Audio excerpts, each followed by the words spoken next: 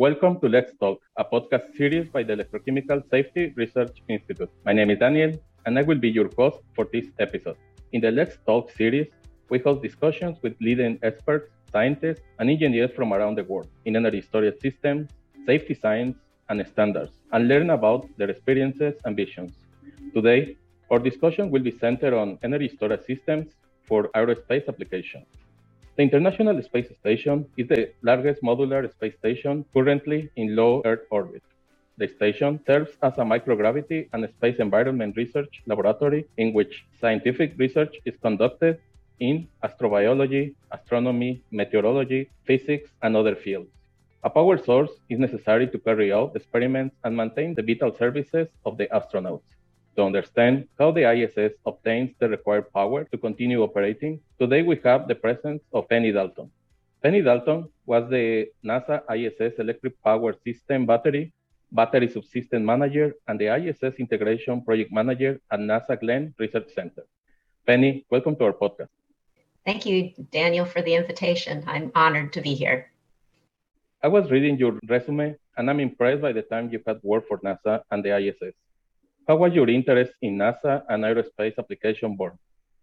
Well, I grew up during the time of the space launches and the first landing on the moon, and I watched those. I remember being in school and having a big assembly where we would watch those kind of things and watch movies about rockets. So that really spurred my interest in it. Also, I grew up in Southern California, and there are a lot of the aerospace companies are there. So probably a lot of the people that I grew up with had parents that were also working in the aerospace industry. So I always had an eye on it. At some time, did you imagine you'll be working on this project, especially in batteries? At that time, I hate to say it, but I didn't have any female role models that were working for NASA and things like that. So it never really even occurred to me that I could go to work for NASA and work on such an important project. So things have changed in the last 50 years. Yes, fortunately. How did your interest in batteries start? Well, when I was in college, I was looking for a summer internship kind of job. And I don't remember how I got the job, but I was hired by the Aerospace Corporation and I was put in their battery lab. And I met some very influential people at that time and started learning about batteries then. And that was between my junior and senior year of college. And then after I graduated from college, I contacted one of the aerospace companies there. I heard they were looking for some people in the battery field, and from there on, it's history. Started with them and have been in batteries pretty much ever since I got out of college. That's really nice. Right now, there is a lot of information about batteries and energy storage system for terrestrial applications. But how about designing batteries for aerospace applications? What conditions must be considered when designing a battery operating in space? You have to have a much higher reliability and lifetime for anything that's going to be going into space, because it's a lot harder to swap out a battery. And on the Earth, you can go to the hardware store and buy yourself a new AAA battery and stick it in your remote, but we have a little more difficulty in space. So reliability and maintenance of the batteries is very important. Another big driver is the weight of a battery and the volume, because everything has to be launched into space at some point. And every kilogram that goes up, that's just more fuel that the rocket has to have. So the vehicles are always pushing back on the systems and saying, can't you make it lighter weight? Can't you give me more power? In the case of the space station, the batteries that I worked on, which are the main batteries for the entire electric power system, they are outside of space station. So they're exposed to the vacuum and the heat and the cold of space. So you have to design for those temperatures and the vacuum. You also have to look at vibration. When you launch something into space, that launch vehicle has very high launch vibrations, which can shake a battery to pieces if it's not designed properly. So we look at that as well. And then we also have to look at the safety of the battery, depending on if it's a manned mission or an unmanned mission. Space station is manned, even though the batteries are outside, you might have an astronaut outside at some point near a battery. So you have to build the safety in so that you maintain the safety of your astronauts as well as your vehicle.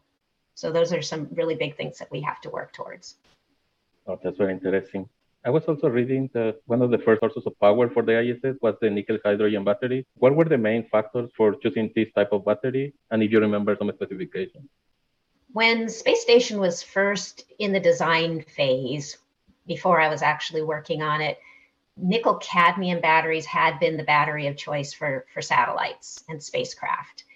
They've been around a long time, and suddenly this new technology, nickel hydrogen, came along. And as the nickel cadmium became more obsolete because the nickel hydrogen had higher energy densities and specific energies, and they had the lifetime necessary. So by the time I got on the space station, the decision had already been made to go to the nickel hydrogen. However, the ISS was going to be the first and largest nickel hydrogen battery ever flown.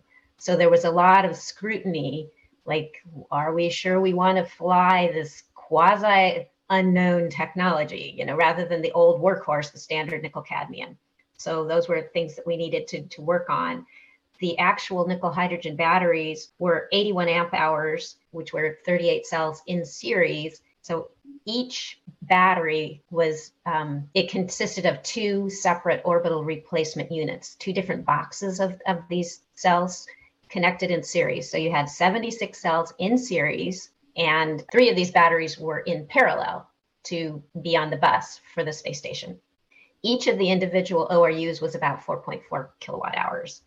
They were spec'd to run at 35% depth of discharge and last for about 6.5 years in the LEO life cycles. Can you tell us the possible faults to which nickel hydrogen batteries were susceptible once installed?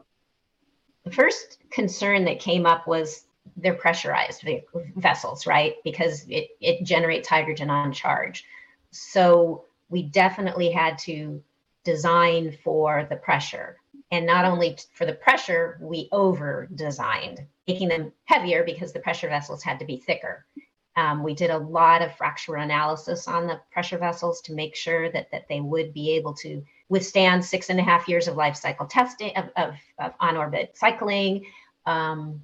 We did special testing of some pressurized cells and hit them with like a high-velocity ballistic pellet to see, are they going to explode on you? Is there going to be shrapnel that goes flying everywhere? Fortunately not. It didn't. It would just penetrated the pressure vessel and, you got a little poof. So those are things that we had to look at. Because of the limited maintenance, we had to design for something that was going to last for the 6.5 years and be reliable. We were concerned about temperature.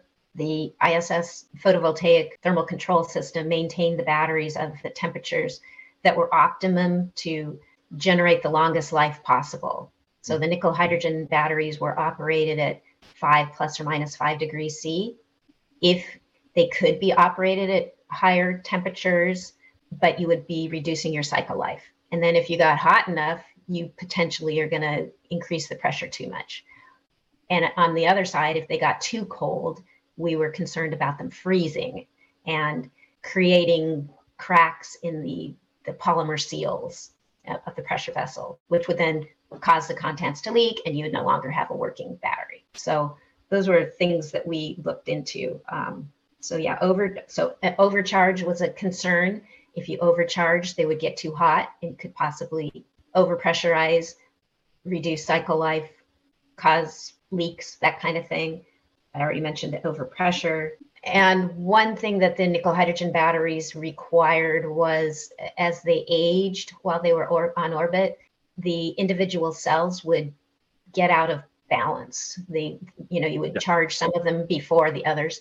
So we had to do a reconditioning twice during their cycle, their entire time up on orbit, just to charge them up, discharge them all the way down, reset the pressure parameters so that we got the cells all balanced again.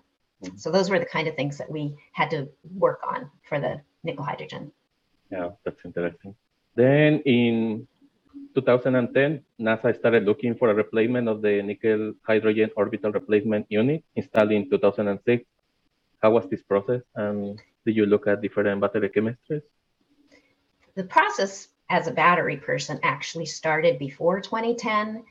We had attempted to get the program to fund some kind of research in it, and they weren't interested. So in about 2010, we were looking at the future, and as our batteries were aging, how many spares did we have? How often could we replace them? And nickel hydrogen was becoming obsolete at the point we were going to be needing more batteries. So we went to the space station program and said, well, if we want to continue with nickel hydrogen, we're going to have to fund the nickel hydrogen battery manufacturer to keep their line going and up and capable. And even though we're not buying anything, because nobody else was going to be buying anything. Or we could switch over to lithium ion, which was the only chemistry that we had considered, because a lithium ion, we would need half as many replacements because of the higher specific energy. So the program liked that story, and they said, forget nickel hydrogen, we're going to go with lithium ion.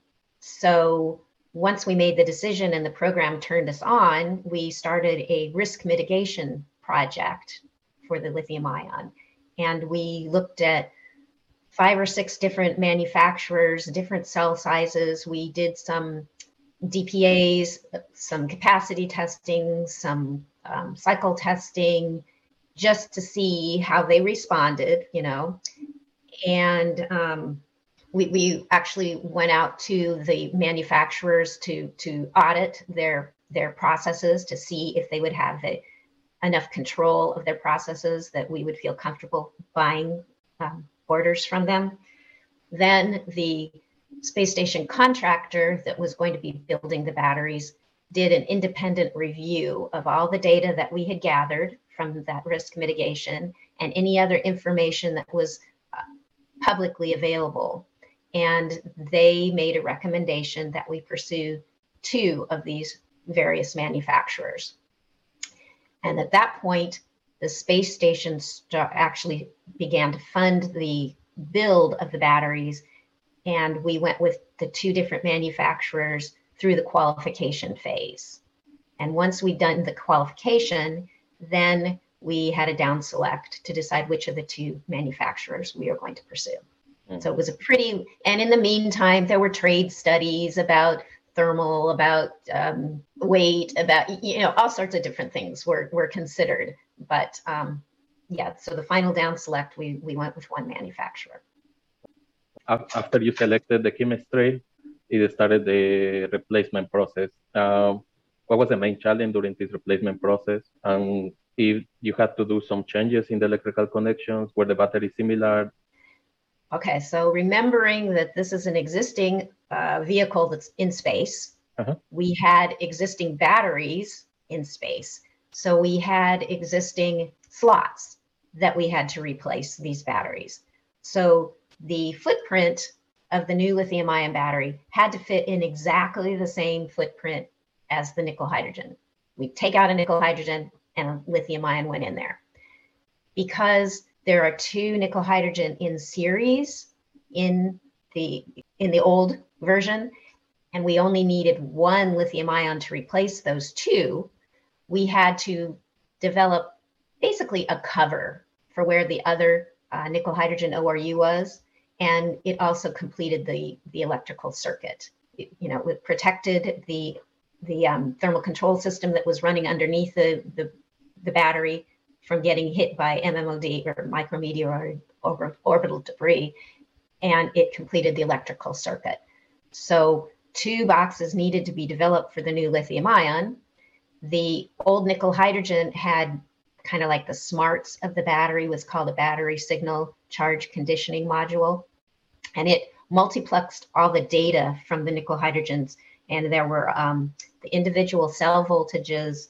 There were 4 pressure voltages and 9 temperature sensors that were in there, and all that data was multiplexed out into a different box, battery charge discharge unit. So with the lithium ion, we're looking at a different number of cells. We're not looking at pressure anymore. So a new battery smarts was developed called the battery interface unit. And that battery interface unit checked all of there was 30 cells in series inside the lithium ion battery. So checked all of those 30 individual voltages of each cell. It checked the temperature of each cell, and it checked the temperature of the base plate in a couple different places. So then that information was multiplexed out.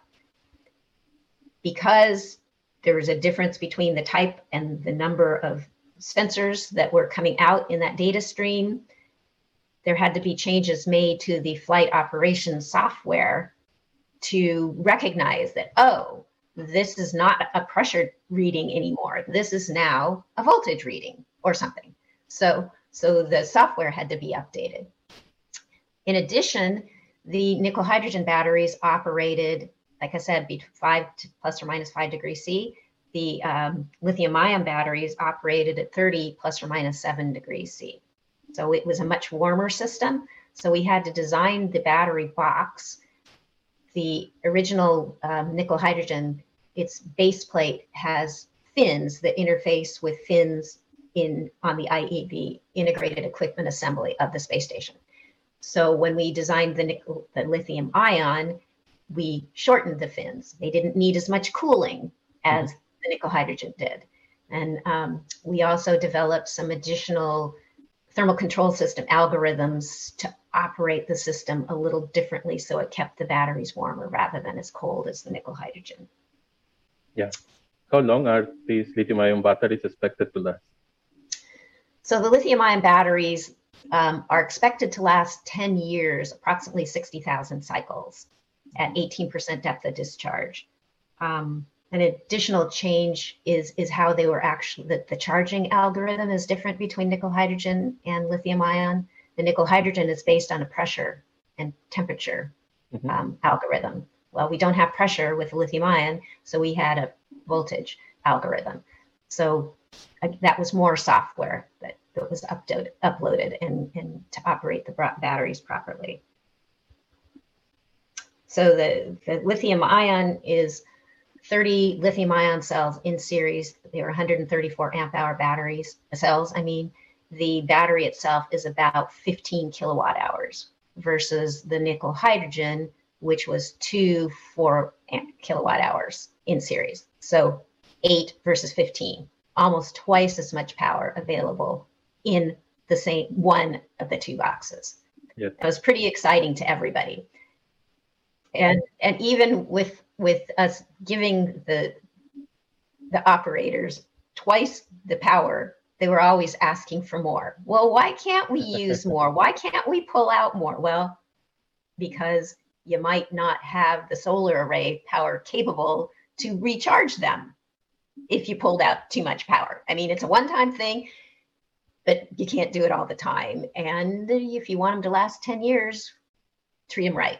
Keep them at that 18% depth of discharge rather than take them to 30% depth of discharge, So. How was the charge process? You mentioned you had some solar panels, but for how long the solar panels are exposed to the sun, or how much time it takes to charge the battery?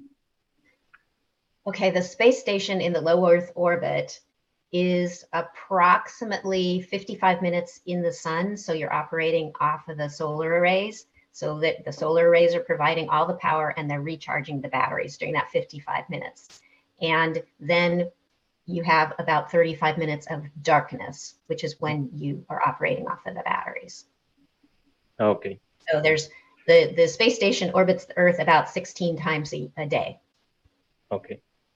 And depending on what time of the year you are, that 35 minute cycle changes and shifts. And there are some periods where it's almost 100% solar for the entire orbit. But generally, for a LEO cycle and any kind of testing we do, we use the 55-35. Okay. I would like you to share some advice for students on how to have a successful career as you have in aerospace application. Well, first of all, work really hard in school, get good grades, get an internship with one of these companies to start with, and start your networking. Then start meeting people, going to conferences if possible, and meeting the right people.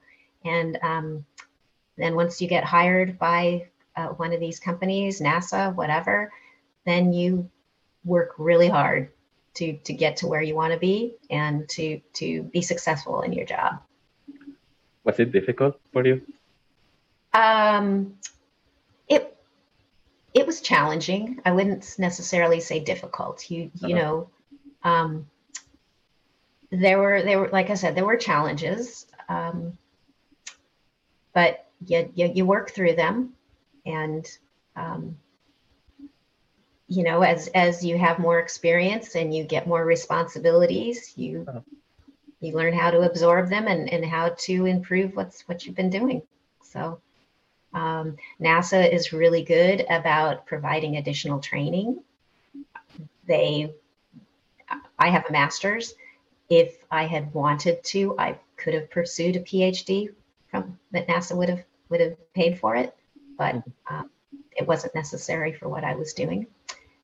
They provide training. Like I have my project management professional certificate that was through training with NASA. So, you know, take advantage of the opportunities that you would have out there for additional training, additional schooling, and talk to people that have been around a long time. Figure out what it is they've done and how they got there. Mm-hmm. I think that's a good way to conclude the episode. Thank you very much for talking with us and sharing your experience. Thank you very much also to the audience for joining us, and please stay tuned for the next episode. Thank you, Daniel. No, thanks to you.